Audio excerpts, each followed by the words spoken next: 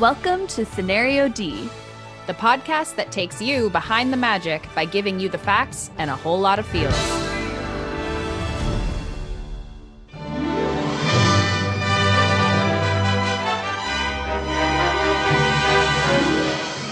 I'm Lish. And I'm Curbs. And this week we're taking a closer look at the film that started it all, Snow White and the Seven Dwarfs.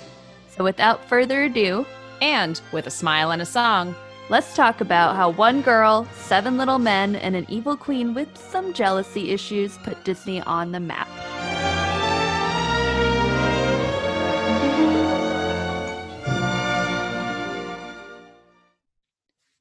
Okay, so I don't know about you, Lish, but when we first talked about doing Snow White as the first episode of this podcast, I was a little bit disappointed only because every time we've done a rundown of princess films, she's towards the bottom.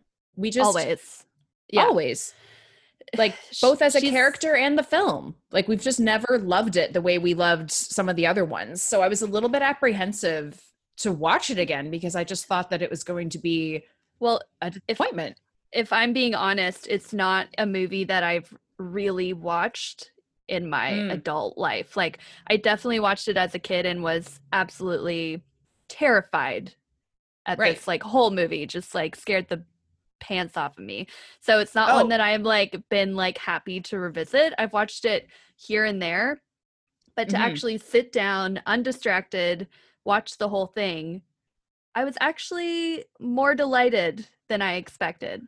More delighted. Okay, tell me more about that. I like there were parts of it that I'm like, I don't remember this at all. Like I don't think I've seen this. Like what?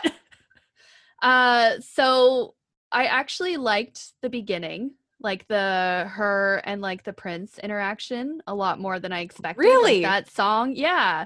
I actually thought that it was kind of cute. Like I wanted more of that actually in the movie. That's like one of my main complaints. It's like I would have liked to see them interact more. That is probably the biggest shocker you could have given me. Like no one can see my face. You saw my face. I would never have expected that what you wanted more from this film is the like soft, gooey, like, oh, like prince and princess, because it's such a stereotype. And for some reason, based on who I know your other favorite princesses are, it just does not fit the mold for me. So like what about this movie made you want more of that? It's because it's at the beginning and it's cute, and then it just is like at the end and it doesn't flow. So I almost want more of the two of them or not at all, if that makes sense. So like, no, fair. If he's going to be the one that's like kissing her at the end and that's the thing and we're stuck with that, I guess, as an ending, then I would have liked something else, either like from him that he was like looking for her, or like more of, a secondary interaction in the middle. I don't know. Yeah. And I agree with that 100%. And I think maybe some of that comes from us now having remakes like the Cinderella live action and even Maleficent that give us more of a well-rounded male character. And I felt similarly about the prince watching it again now after like, I think the last time I watched it would have been at least like 6 years ago. I think that's like whenever I got the special edition DVD, that's how long ago this was. DVDs, not a Blu-ray, a DVD. I think that's the last time I watched it. But yeah, there's such a dramatic difference between this love story and then the love stories in modern Disney films that I was really surprised because they really didn't actually give it that much attention, like you were saying. And he literally appears and disappears the same way. Did you notice that? Like he's singing on a horse and never actually speaks a word. It's all just singing. Yeah. And so he's almost more like a prop, which was really interesting and adds to the creepy factor that people now associate with this movie. Like it really upped that for me. Not that I'm going to get all uppity about, how creepy the original story is, because it is. It's a like fairy tale. I think it was a Grimm's one, right? It was Grimm's. It's Brothers Grimm. Yeah. Yeah. So obviously it's terrifying. Like that's no one's surprised by that. But you know what surprised me rewatching it this time? Because like you, I was afraid of it as a kid. We didn't own it. And I remember the only time I ever watched it was at my cousin's house. And they had these stairs that kind of, you could like peek through the stairs to see their TV in the basement. And I Yeah. would like sit on the stairs and like peek through. And as soon as The Witch came on, I was out of there. Like I was like, nope, we're gone. Like I needed a quick escape. So I would watch it from the stairs. But what I noticed this time actually is that the movie really plays out more like a series of unique vignettes. Like I feel like Yes. the songs are used to almost make like, and here's a short, and here's an animated short, and here's one, which I think is why the Seven Dwarfs Mine Train ride is so effective, because they literally just took that section of the film with the mines and them dancing with Snow White and just turned it into a ride, because it was already a fully realized kind of like little experience. But I've had forgotten how like clearly this was the first full-length feature film Disney made, because the storytelling and the cohesiveness of that storytelling just wasn't there yet, and I had completely forgotten about that. Yeah, it's definitely in pieces almost. Mm-hmm. And they're lovely pieces, and they're very like Yes. beautifully done. But yeah, I completely agree. So Mm-hmm. tell me then, what of those vignettes is your favorite? What Oh, little that is a sequence? great question. I think that I actually, you know what? Not I think, I know. I love the With a Smile and a Song sequence. I really do. I love her sitting there in the woods so demurely. And what do you do when things go wrong? Like we had this Disney VHS as a kid, like when I was a kid, that was like all these songs. So it was just a Mhm. sing-along video. And that was one of the few exposures. Yeah, that's a word, right? Whatever. It Yep. doesn't matter. That's one of the few ways I was exposed to Snow White as a kid, since, like I said, we didn't own it. And I just remember always finding it calming. Like there was something Mhm. about, I had no context into what had happened before that scene or after that scene in the movie, because I had never seen it. But I just liked how she was friends with all the animals, and like rewatching it like recently, I felt the same way. I was just like, oh, this is familiar and this is comfortable. And I mean, if I had to pick a different one though, I would pick anything with the witch, because she's hilarious. She is so funny. There's a skeleton reaching for a bucket of water and she kicks it out of the way just for giggles, basically. That maniacal cackle, so good. But it's Yeah. not quite a vignette the way that Yes. Yeah, you were she's just implying. kind of like thrown in there a little bit. They're like little Yes. pieces with like Mhm. Snow White and the animals, Snow White and the dwarves or the dwarves. And then she's just Yes. like randomly, her and like the prince are just kind Yes. of, It's what I yeah, call the Hobbit problem. Like when you're watching The yeah, Two Towers and it's just these like three yes, separate films, and it's like, oh, by the way, you forgot that this character existed. Let's just throw them back in there. So in this yeah, instance, I would say that the evil queen is like Frodo and Sam, and then the prince is Merry and Pippin. You just completely forget that they exist. What you really care about is Aragorn, Legolas, and Gimli, which would be the dwarves and Snow White. Like you really like what obviously. Yeah. we don't need the other bits to get the gist of where we're going. Although I mean, in Snow White's case, you kind of need the evil queen for it to go anywhere. But Yeah, I you do. digress. They don't totally fit sometimes Hmm. in a Yeah. kind of a weird way. Yeah, Hmm. I get So that. let's turn the question around. Which is your favorite? I actually really enjoyed the whistle while you work Another classic. Yes. sequence there. That was like a surprising little thing that Hmm. it was something that caught me off guard. It's like I don't think I've seen this before, and Yeah. or I haven't. I wasn't paying attention, but it's Hmm. really it's funny. It's cute. I enjoyed it, and Hmm. I kind of like in a way that she kind of came in there and she's like, I want to stay here. Maybe if I clean. Yeah. Maybe she's Yeah. more assertive than we thought, because she's Yeah, coming in and going, exactly. I'm going to live here. This is Yeah. fine. Like, I mean, call it royal entitlement, call it naivete. Either way, I'm all here for it. Like, give Yeah. Snow White 3 big snaps from me. Yes. Yeah. So, I what would liked you that. give? Yeah, what would you give the film out of 10? Rewatching it now. It's hard. It's still not anywhere near my favorite or even like Mm-hmm. middle of the pack for me. Mm-hmm. But there is definitely an appreciation for it in terms of, what it signified and the fact that it was the first. I think it's Yes. probably somewhere around a 6 out of 10 for me. Okay. Yeah. Yeah. I'm going to be honest. I got a little bored and started doing something else. So I'm going to give it a 5. And the Yeah. 5 really comes from like you said, the appreciation for what it represents and the doors it opened for a company that I now love so dearly. But I honestly was quite bored. But what is not boring, Lish, is how this film even came to be made. Like, you and I have both been interested in the history of Disney and their films and the company for a very, very long time, but we've never really actually looked into the roots of like where each of these films came from. It's always just for us been a conversation of, do we like it or not? And that's kind of it. Yeah. So when you proposed the idea of us digging into it more, I was all for it, obviously. And I think that what we have learned and what we are going to share today could push my rating from a 5 to a 6. Like, I could meet you at 6. You could meet me there. Well, because when you take into consideration everything that was going on at the company in the world of animation with, like, you know, Disney himself at the time, it just kind of gives it a richer history. And the different things that they literally invented to make this movie, you know, just like what everyone coming together to get this done. So at this time, they had really only done shorts or segments kind of inside of features. So everything had been on a much smaller scale. They were starting to make profit. It was the company that was kind of turning around Walt Disney at the time, starting to grow, starting to find their groove. But Walt, being Walt, kind of felt like they were getting in a little bit of a rut and they were losing a little bit of their creative energy. So he's kind of thinking, what's the next thing that we're going to tackle? What's, you know, the next challenge that we can go? So he kind of decided that he wanted to do features at that point.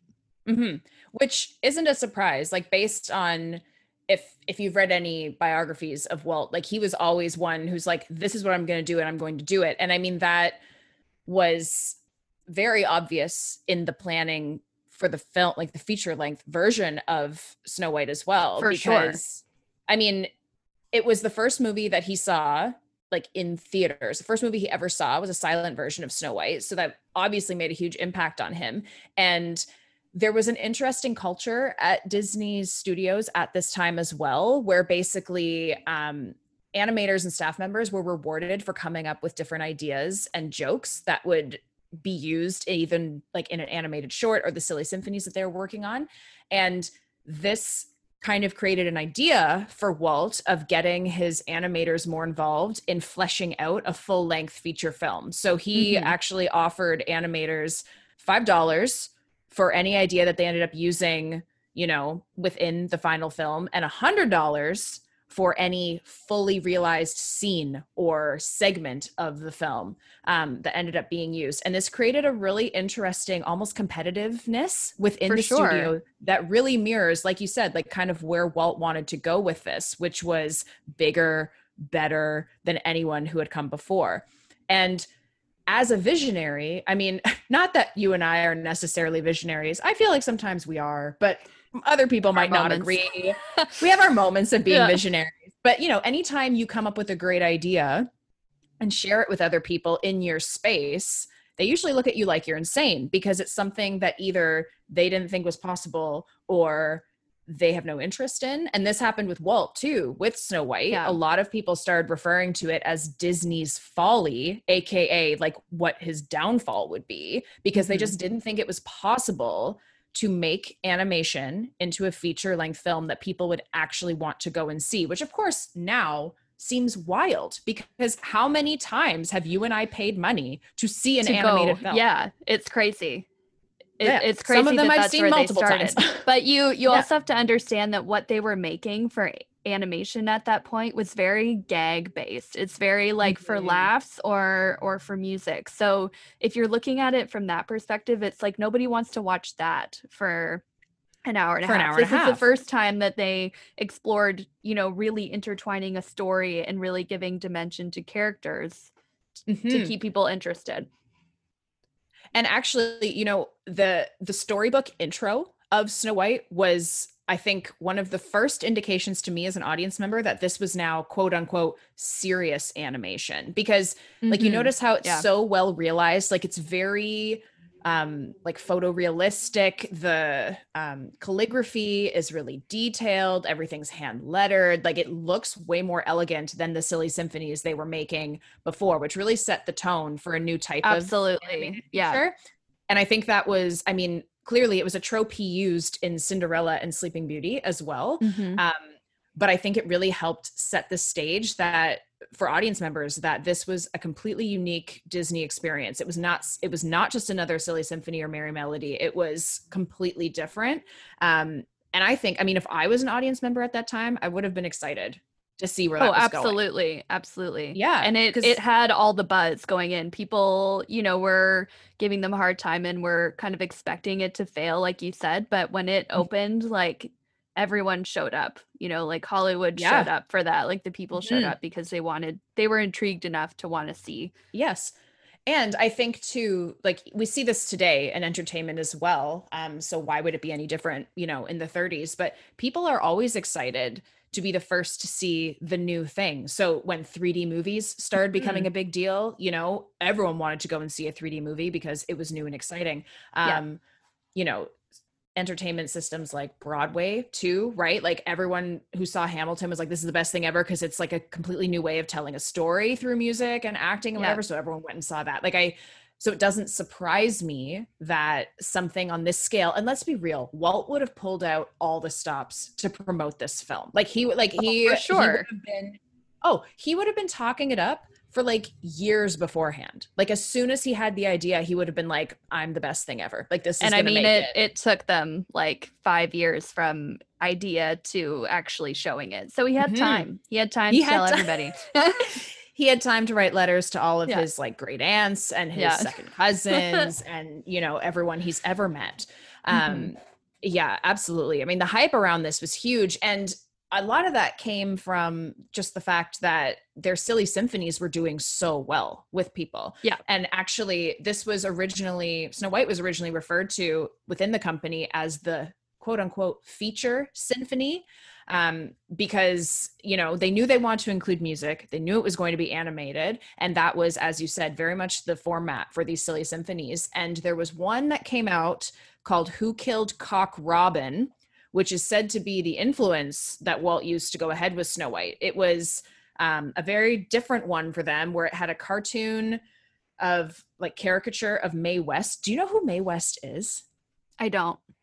Okay, like just real quick, I want to make sure I don't get this wrong because I know who she is from Drag Race, kind of, but also don't. Okay, she was an American actress, singer, playwright, screenwriter, comedian, and sex symbol whose entertainment career spans 7 decades. So she was a big deal at the time. And this cartoon had a caricature of her that was extremely successful. People loved it. People immediately knew who she was supposed to be, who she was modeled after. They immediately then understood who the character was. And this gave Walt the confidence in his studio's ability to animate real characters. And as a result, his animators' ability to portray the human form. Because up until that point, it was a lot of Mickey, Minnie, animals. They hadn't really done people.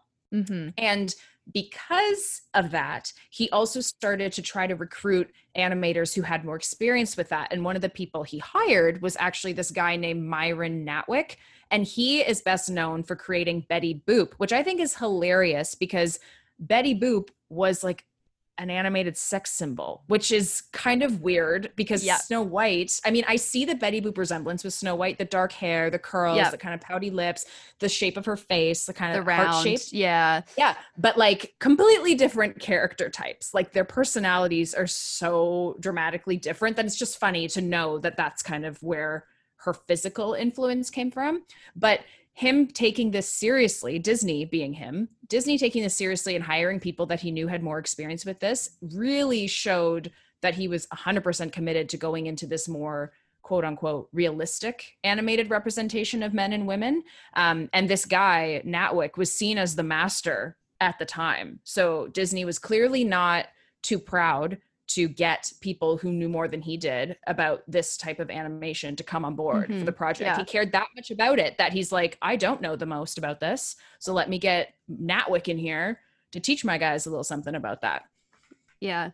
And I mean, hand in hand with that, on the artistic side, they also realized that on the story side, a big reason, along with the fact that he had seen Snow White, for him to make it was what the dwarves brought to the story and how he could Mhm. use gags and such with them. They Yeah. realized pretty quickly that they didn't have the character development and the story around it. That was something when they're making a feature, they're like, oh, we can't just do gags and songs. Like, we need something else. We need a little bit more oomph behind it and the story and the Mhm. characters. So that's kind of when the like story department originated. It's something Mhm. that's still a big part of Disney animation and a lot of animation studios today. Right? How many times have we Mhm. talked about where it's like DreamWorks animation is stunning, but their story department has just never had the same compelling stories to Well, tell. They just Disney haven't had the Disney takes the same. time. They take the time in the Mhm. beginning, especially now. It's something that they've strayed from at times and then they've come back to, realizing Right. how important it is. So they take the time to make sure that they get the story right in the beginning, and it often Yeah. takes years to get there. Um, Well, and with Snow White, within the first 5 minutes, we know exactly who the evil queen is, and we know exactly mhm. who Snow White is. Like, we know Yeah. that Snow White is this sweet, soft, kind of, nurturing, helpful person. And that conversation she has with the baby bird, where she's like, "Where are your parents? Like, be free, bye bye now." Yeah. And then you have the evil queen, who's like evil, obviously, Yeah. powerful, controlling, super vain. And her conversation with the huntsman is kind of like the complete opposite. So they, Yeah. like you said, they spent a lot of time, obviously, working on how to establish both the story and the characters within that story so that everything was Yes. believable. Fleshing that Yeah. out. I Hmm. want to quickly talk about someone that he brought on pretty early on. Her name was Dorothy Ann Blank, I'm gonna Ooh. say. I mean, So yeah, it looks like blank. yeah. So he brought her on to kind of represent the women's angle to the story, because as they were making it, they felt like it was something that was lacking. And she Mhm. kind of became what was the story research department, which, as we were Okay. saying, is still like a huge part of Disney Animation Studios today. So I think, she's not a well-known name, but somebody that definitely helped like build what that is, which is really cool. Right. And it Um, seems ironic that they would bring on a woman, right? Like, based on yeah, some of the other stuff going on at the time. some of the other stuff at the time, basically the only jobs they would hire women for were ink and paint and like administrative secretary work. So And- there's a lot of people that have like released, especially lately, actual like documents that they have from Disney saying we won't consider you for an animation role because you're a woman. right. And can you just clarify for me what ink and paint means? Like, when you describe Oh, someone as yes. working for ink and paint, what that is? Yeah. So in the 2D animation process, you kind of goes through a different string, and it starts with animation, getting the animation cleaned up. And then after that, it eventually goes to the ink and paint department, who are adding the color. And at this point, it was coloring the cells Okay. with actual paint. So they were painting the cells before they Right. went to the camera department. And would So that kind it's of be like paint by numbers almost? Like, a little bit. in terms of a quote unquote required skill, would it Yeah. be lower? Okay. Definitely lower. I mean, a lot of creative work goes into picking the color palettes and a lot of the like initial groundwork, but then you get to the point where you paint each frame. So it's like Right. literally like you're painting almost the same thing, like hundreds and hundreds and hundreds of times. So Hmm. it gets a little bit repetitive in the work. I know there were a lot of women involved in the color paletting and like figuring out inventive ways of how to do it. But in terms of animating and cleanup animating, that was all considered a man's role at the time, which is Hmm. really unfortunate because uh, they were growing like crazy. They were adding on people, and they were just not even looking at, experienced women and, Right. that were more than capable for those roles. Well, and it sounds like I read somewhere that they had this huge like national recruitment campaign where they were Hmm. trying, like, they were intentionally looking for artists. But yeah, any woman that applied, they're like, "Oh, sorry, you're a woman. No. No, thank you. We're Yeah. not actually looking. Like, you are not someone we're looking for," which is just Yeah. wild to think about now. Like it just feels, it's too bad. And I have to like applaud people in leadership, especially over, you know, the past couple of years with where they've taken the company and the changes and steps that they've made.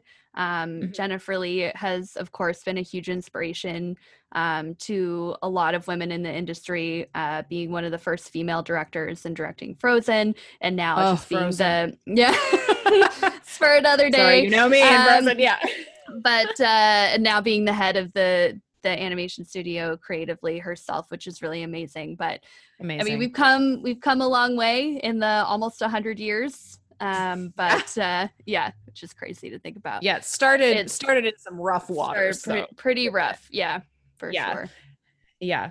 And I mean, we can't talk about Snow White without talking about that voice. Like, do you like her voice? No, right? Like it's very distinct. I mean, I will give her that, like in a lineup, if it was like, close your eyes, have her sing, you'd be able to pick her out. But I mean, even in my time working at Disney World as a character performer, you hear things on the street. Word on the main street is the girls who were cast as friends of Snow White said that they also were expected to speak in a higher register because her voice is that distinctive. And I mean, it's the type of voice that everyone can imitate poorly, but it's very hard to imitate well. And I mean, the reality is if you're talking up here, everyone knows who you're supposed to be. But it's like the girl they cast, Adriana Caselotti, she is, I don't think there's anyone who has a voice anywhere similar to hers. No.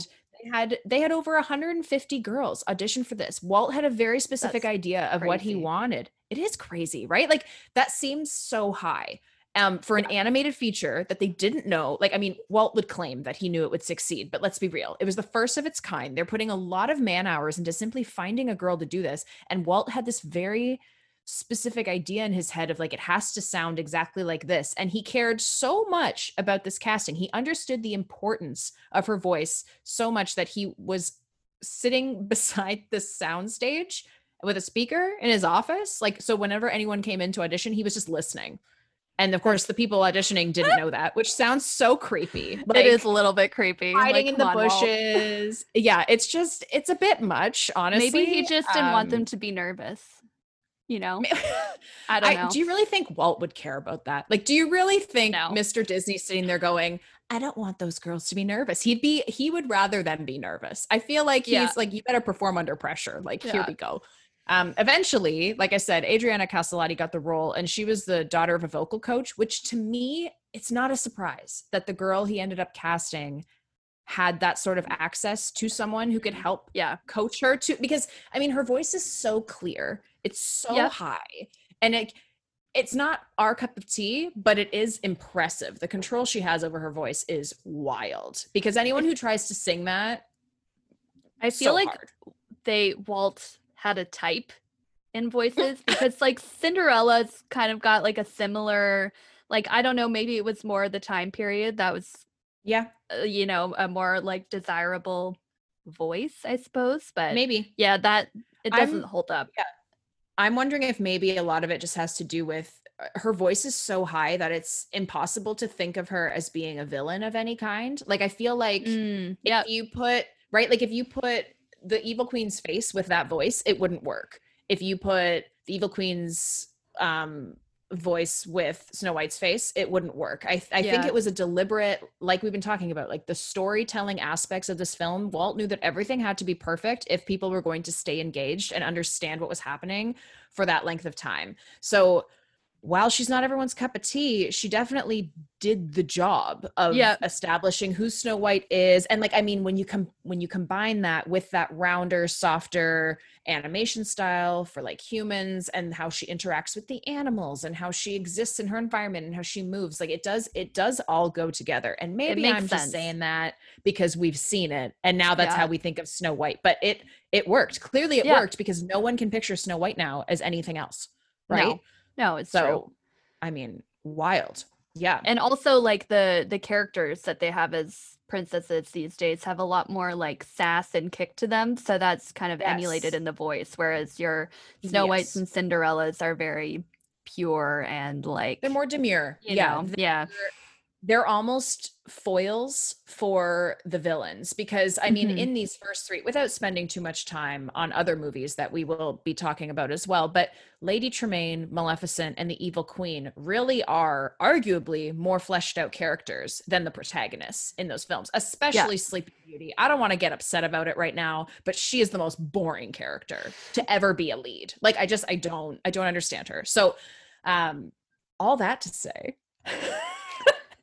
it's yes, it was kind of like a keeping a voice that's higher, Yeah. sweeter, you know, more childlike makes sense for these early female protagonists who are more of a prop than Yeah. anything else. And I Yeah. bet he knew what he wanted and he heard it and he was like, Hmm. yeah. He probably Yeah. like busted out of his office, ran into the soundstage, scared the pants Yelling off and this poor screaming. Yeah. girl. Yeah. Yeah.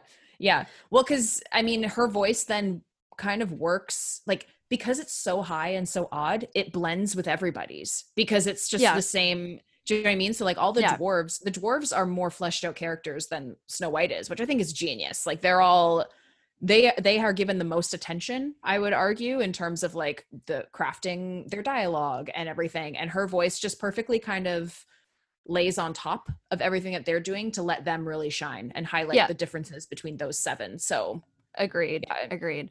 good Just job, want to get, Adriana. yeah, good job. Nailed it. Yeah, I want to killed get it. a little bit into just like the production of this movie because it did go on for almost 5 years, kind of start to finish. And But there, sorry, you're in the film industry. Just tell me real yes. quick, is that a long time for a movie by today's standards? Like I don't actually have the context for that. I mean, not including story for a Disney animated film. Like they'll work on something, like they'll start writing the script, they'll get approved, and yeah, the release date about 5 years. So it kind of checks out just Okay. if as long as you like encompass all the time for the story in that span. Most Yeah. of them are only in like full-fledged production for about 2 years. When you put it in context of what they were making before though, this would be so significantly longer than putting Oh, together a yes, silly symphony, absolutely. right? So Okay. because like and it's not what they were planning for. So like time and budget at Mm, this point is like way off the mark of what they were expecting just because they had gotcha. never done it before and how involved it was. Cuz it's not even as easy as like putting together like a bunch of little shorts. Like even if you Right. just try to balance out the time, there's just so much more that goes into it with it all being a cohesive unit. Hmm. So they actually ended up ramping up to over 1,000 people for 10 months. That was like considered the like full-fledged production. So that's Whoa. the part that's a little bit crazy because that would normally be at least a 2 year span on like animation today. But Really? to Okay. do that in 10 months, but 1,000 people is crazy. Um, Yeah. so it had like kind of a long ramp up and then very like limited time to actually get the movie made. So it meant a Hmm. lot of overtime for the animators, the ink and painters, the camera department, especially. I wanted to quick tell you about the multiplane camera. Do you know what I've heard this about is? this. Yeah, I had that one animation course in university that made me really feel like I knew something, and I read a Oh, book on it, cool. and I've promptly Yeah. forgotten everything. So please refresh my memory. Essentially, it didn't exist before this movie. It was something that they invented for it. And for cameras for animated films, you got to think of it as like the cell is like on the table and the camera's Right. facing down. So essentially, Okay. what they made for this is they made something with a bunch of layers on it. So there's like a bunch of levels. So you Oh, could put different things on different like slots, for the and that depth of would field. give you the depth of field. Yes. Okay. Okay. Because So like a they use this a lot in Bambi, right? Like Bambi, it yeah, was a big deal, and yeah, they had a short called The Old Mill. This is all coming back to me now. Hashtag Celine Dion. It's yes. coming back. Okay.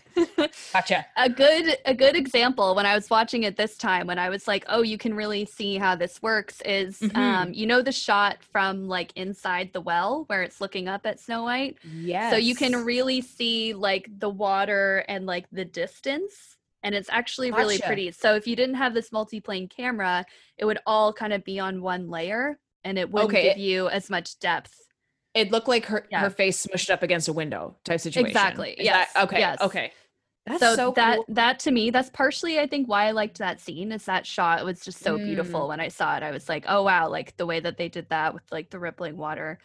Isn't it funny It's how really like when pretty. people talk about this film, they really brush over the camera. Yeah. Like I feel like most people who talk about it as being a triumph, they focus a lot on the Hmm. story, which makes sense. That Yeah. was it is a huge deal. But this is a huge technological achievement. Like Oh, it's massive. Yeah. it's no small thing, and people are just like, Yeah. "Oh yeah, that too."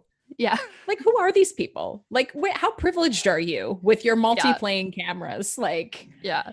oh my I mean, it's all gosh, that's important. wild. I think that's the thing about this movie and why it was such a big breakthrough is because like everything kind of worked together. The technology Mm, aspects, the character aspects, and just like kind of changing what animation could be for forever and ever. mm-hmm.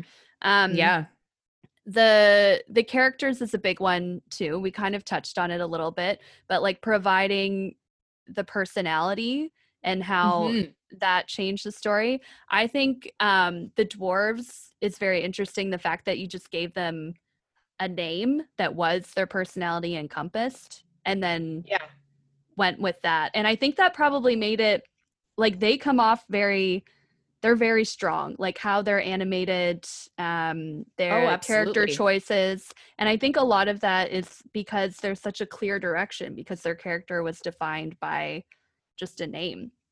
Mhm, and So they, they came up with the names, right? Like Disney came up with I believe like they had a so. whole Like big I list of think, names. yeah, and I think they had, yeah, they definitely had different names in the Grimm's Tale. I'm not actually sure what those were, but I think it was Mhm. like genius, just the fact that they, because it doesn't really take away from the story, it adds to it because it's just so simple. And you, Snow White can look at Right. them. She looks at them Mhm. and she knows what their names are, and then you can use everything else to support that. So you're using the animation to support that, the color to support that, their gestures and everything and their personality. Right. um And actually, it's interesting. Like you said, the dwarves are really well fleshed out, and they really are the stars, in my mhm, opinion, of this yeah, film. And from everything that I think we both learned on our own and together, like the dwarves is what made the project fun for everyone. Like they were really the heart and yes, soul of like, yeah, sure, Snow White's the titular character, mhm, but it was the dwarves that got the most emphasis. And what I thought was interesting watching this again is I realized that this is like Dopey was the first sidekick. You know how like Disney mhm, movies always have sidekicks? yeah, Um, and you know, he provided the comic relief, which is very classic with a sidekick. And mhm, also in a this is kind of sad and dark, but typically the sidekicks are characters who are seen as somehow inferior to the protagonist as well. So often in princess movies, it's an animal. So, you know, animals are not humans. They're not as smart. Typically, they are not as capable. In Dopey's case, he's dopey. He's kind of he's just dumb. dopey, yeah, Yeah. but So you love he's him, kind of you do, and you always yeah, love the sidekick. But I thought mhm, that that was really interesting. And the other two, you were saying that everything is kind of intentional, and like every element was used to like build character and stuff. Two of the things I also observed, which I had never noticed before, was how the animals and the huntsmen are used in relation to the audience. So like, you know, the scene at the beginning, close to the beginning, where the huntsman's supposed to kill Snow White yeah, and can't do it. And he starts yelling, like, run, princess, run. As I was sitting here, I was like, man, in my head, I'm yelling at her, run, get out of here. So the huntsman almost became like a personification of the audience, which I thought was fascinating. And then the animals that follow her around, have you ever seen a Greek tragedy, like a Greek play or like read mm, one? yes, No? yes, Okay. So you know that idea of like the chorus or even mhm, the muses and Hercules, right? Where they kind of narrate the story and like follow around the main characters. You see that happening in this film too, with the which I animals, also yeah, like yeah, they become co-conspirators with Snow White where they're kind of, you know, they're agreeing with her, they're communicating with the audience through their facial expressions about how they feel about the situations happening. And when the birds start messing with the dwarves when they think that she's a monster, like all those types of things, I thought that was well, also even when the witch shows up and then they like yes. know because as the audience you're like this woman is trouble, like even if we didn't have the Mhm. context we could tell by looking at Yes. her, don't talk to this Yes. lady. And Exactly. then yeah, and then the birds and the animals get involved and they go and try and get the dwarves Mhm. and all of that stuff, Yeah. so They almost work to break definitely, down that fourth wall, which I think is yeah, a really interesting use of character and prop because they're kind of they're characters, they're the environment, they're objects, like they're kind of everything all at once, which I thought was just Oh, it's something I had never really noticed before until Mm-hmm. I was like intentionally looking for, why is this film great and why should it be more than a 5? You Yeah. know? It's So also maybe, interesting how it flows, even though the animation of the animals doesn't quite, it seems like it shouldn't fit with how the dwarves are animated, because they're like animated not realistically, but Snow White is and the animals mhm. are. So it's like almost an interesting like juxtaposition that somehow works in the Yes. Well, world. and Like, I also think like the animals almost become that bridge between the real world and the animated worlds, for the yeah. reason you're saying. They tried to make them realistic. Obviously, they pretty much failed because by the time Bambi came out, they really had figured it out, like what to do. Because the animals are so soft and squidgy looking, like they're Hmm. all very like they look like Beanie Babies, all of them. Yeah. Um, but the dwarves definitely have way more detail in their faces, in their clothing, in their shapes. Like they all have unique Well, even if you look at factors the like that. coloring, it's like the animals Yes, almost kind of fit in with the background a little bit, whereas like they the blend coloring in. of Snow White, of the prince, of the queen, and the Hmm. dwarves, they were all kind of meant to stand out against like what Yes. is generally like kind of a brown backdrop throughout A this little film. drab. Yeah. Yeah, but I mean, again, these are all things like they're not even tricks. It's just all visual strategies that they adopted because they knew you have to make these things obvious for your audience. How else is the audience supposed to stay interested for that Hmm. long? Yeah. That visual dynamism already just kind of keeps you hooked, keeps your eye moving around the screen, following the characters. Like it's truly genius. Yeah. Yeah. And I mean, you talked about this a little bit too, but I mean, you can see that influence of the real world in this film differently than you can in the Merry Melodies. And I think that the multiplane Definitely. camera is huge for that Yeah. because animators were finally able to look out their window and go, oh, that like beautiful scene with the trees and the leaves changing color and all that. Like I can do that now. Like And I could get that depth of field. they mixed both, and that's something that has like that's a characteristic that stayed with Disney, where you have the like realistic looking people and then you have the like oddly shaped character, you know. And Yes, I don't like, when you think about it, it like shouldn't work side but by it does. side, but it does. Yeah. Yeah, I'm thinking even like Brave, Merida's Hmm. proportions are so weird. Like now that you say that out Yeah. loud, I'm like, her head is so round, her neck is so tiny. Like, but it works because the Yeah. background is hyper realistic. The trees, even like her horse looks Hmm. like a real horse, is Yeah. proportioned properly, and she's just that little bit odd Yeah. that it kind Or of like it works. there's always like the dad who's like oddly short and like round, that's like, you know, shapes that people aren't actually are, Right. contradicting with like someone who actually, you know, is a normal human size. So, Hmm. I don't know. Yeah, It's interesting. it is. Tell Yeah. me Talk to me about the music a little bit. What are your thoughts Okay. on the songs in this I movie? mean, we already discussed how weird Adriana Carlotti's voice is. We already know that that's kind of weird, but it's interesting. It's not interesting. Why do I keep using that word? It makes sense to me that both you and I picked vignettes that were songs because, I mean, clearly this film was really where Disney established songs and music as a storytelling device. And he had already been doing that with Silly Symphonies. That's kind of where the idea for this whole thing came from. But I actually learned that the plans for songs were evident in the earliest manuscripts for this film. So, like, you know, Mm-hmm. if it took 5 years, if you're saying it took 5 years for him to make it, even before Walt brought this to the table with, like, here's the idea for the film, he already knew he wanted songs. Like, he already Yeah. knew that that was going to be a thing.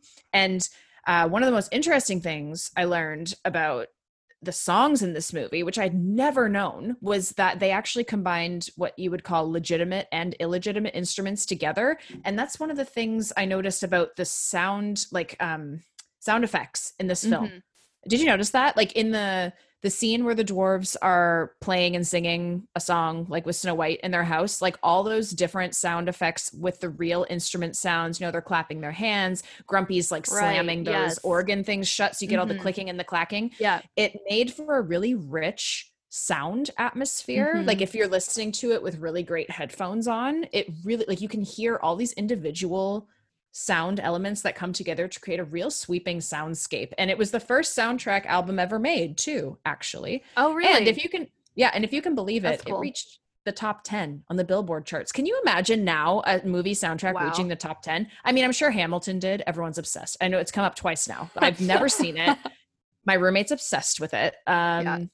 Tells me how good it is. So, I mean, I can imagine something like that reaching the top 10, but like, even if I'm thinking about Tarzan, okay, our boy Phil Collins, great at writing songs, fantastic soundtrack. Top 10 though? Like, I don't know. That seems, I mean, maybe. Actually, Phil, maybe. If we were to look this up, there's going to be someone now who's looking it up. Alex is going to look it up and be like, I'm telling you, he was top 10. But yeah, no, the music in this film has always made an impact on me. Like I said, I had that video cassette growing up. And then you will recall when we lived together in university, I made that project on music. And I mean, where I basically took the first 3 Princess films and animated visually when songs were playing throughout the films. And there's so much music, like within the first 3 minutes, we're singing a song. Yeah. So right off the bat, Walt was like, music is important. Like the music is going to be the driving factor. And that is another one of those things that for decades now has separated Disney from other studios doing animation. Absolutely. Because it's part of their story process. And I mean, you and I are both obsessed with that Frozen 2 making of docuseries on Disney Plus. And what do they spend most of the time talking about? The music, how the music told the story, how it impacted the direction the film took, how the characters acted. Like, I think that's such an incredible legacy from this film because it really does define the Disney experience. Even like, think about how important music is in the parks, right? Like Disney music is what brings you into the experience. The fireworks shows, walking down Main Street, changing from the different locations, the restaurants, the hotels, everything. Music is everything. And it just, I don't know, it makes me feel all warm and fuzzy. I get emotional talking about Disney music. It just really is so transportive, and they did such a good job. Even if it's not your cup of tea, again, already established, not everyone's cup of tea, but it is very transportive, which I think is a job well done, really. Like, absolutely. If nothing else, you have to applaud it. Yes. Yeah. Music as a character is just such a genius way to bring people into an experience that they weren't expecting, didn't know how it would go. You know, it can do so much to help you tell a story. I also think it's really interesting that some of the key things that we've talked about throughout this podcast with like music and the emphasis on story and character development, they're such fundamentals of the Disney culture. And there's absolutely been times where they've kind of strayed from these like essential things, and it tends to not go well.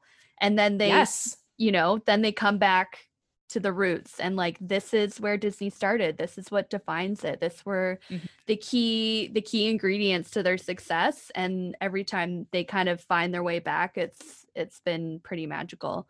I think just like the focus on story, the emphasis on music, kind of moving away from animation just being about gags and silly, like it's not just a one-dimensional entertainment. It's got the humor, it's got the story. Walt wanted people to cry when Snow White died. They wanted people to have an emotional attachment to her. And I feel like what he set out to do, they were so successful on. And it was a huge undertaking at the time. They had to develop new technology.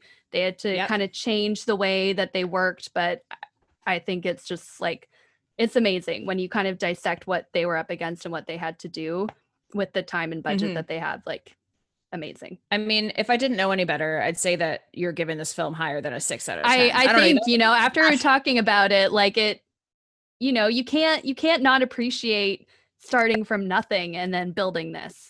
I mean, if Drake taught me anything, it's that you can start at the bottom and now be here. So, I mean, I think Snow White really is. Yeah. Snow White is the Drake of the Drake of Disney. Exactly. But she actually started at the bottom, not like in Richmond Hill or wherever he started. No, which isn't quite like the bottom. actually the bottom. Like, so yeah, you know what? I think no shade to Drake. No shade. I think that I can give her a 7. I think. Okay. I'll bring her up to a 6. I mean, let's be real. The film, the history of the film, I give that a 10 out of 10. Fascinating. Yeah. Wouldn't be where we are without it. As if we already worked there. We will one day. We're not there yet, but like, we're going to be there.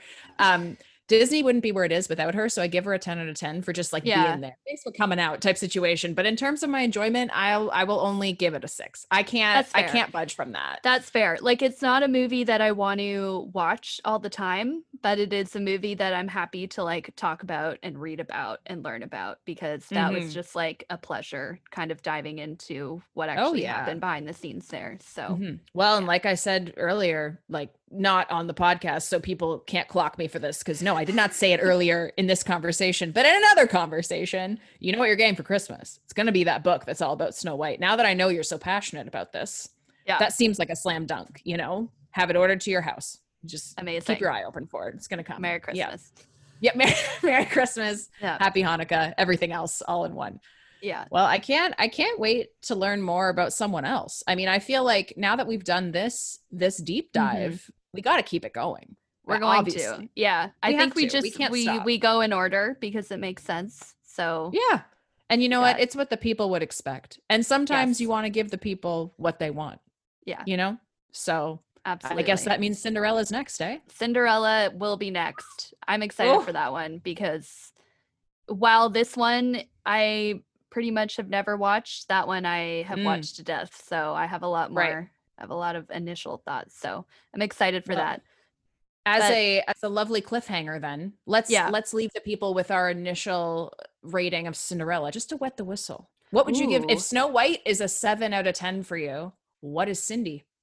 I think Cinderella is like an 8.5. I was about to say, I'm going big. She's a 9. Yeah, she's a 9 out of 10 for me. It's like, that is a good movie. I think we won't get into it anymore. I don't want to spoil anything. Yeah. But we need content, I'm excited to talk content, about that one. Yeah. For sure. All right. Well, a dream is a wish your heart makes indeed. We'll see people on the other side.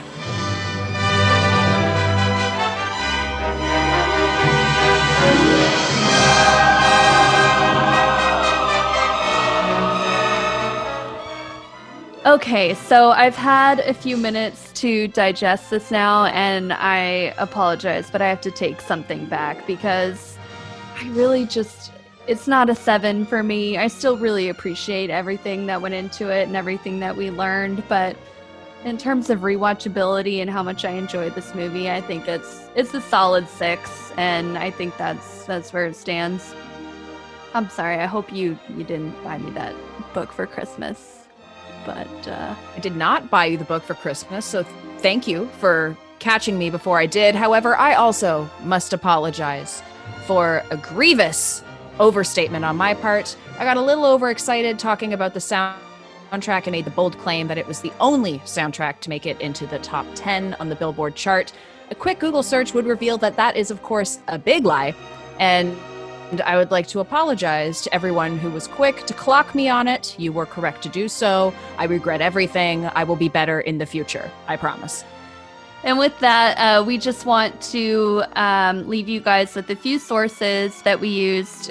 We could not have put this together without the help of these really awesome books. The first one being Ink and Paint, The Women of Walt Disney's Animation by Mindy Johnson, which is a book that you actually bought me for Christmas. So thank you. That was a winner. Clearly, I have good ideas about books to give you. Yeah. This is a pattern.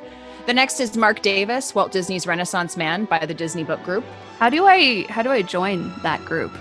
Disney. Exactly. Is it like Reese's Book Club? I want in as well. Yes. We'll write some letters. We'll get involved. Third, The Art of Walt Disney by Christopher Finch. And last but definitely not least, Before Ever After, The Lost Lectures of Walt Disney's Animation Studio by Don Hahn and Tracy Miller Zarnick.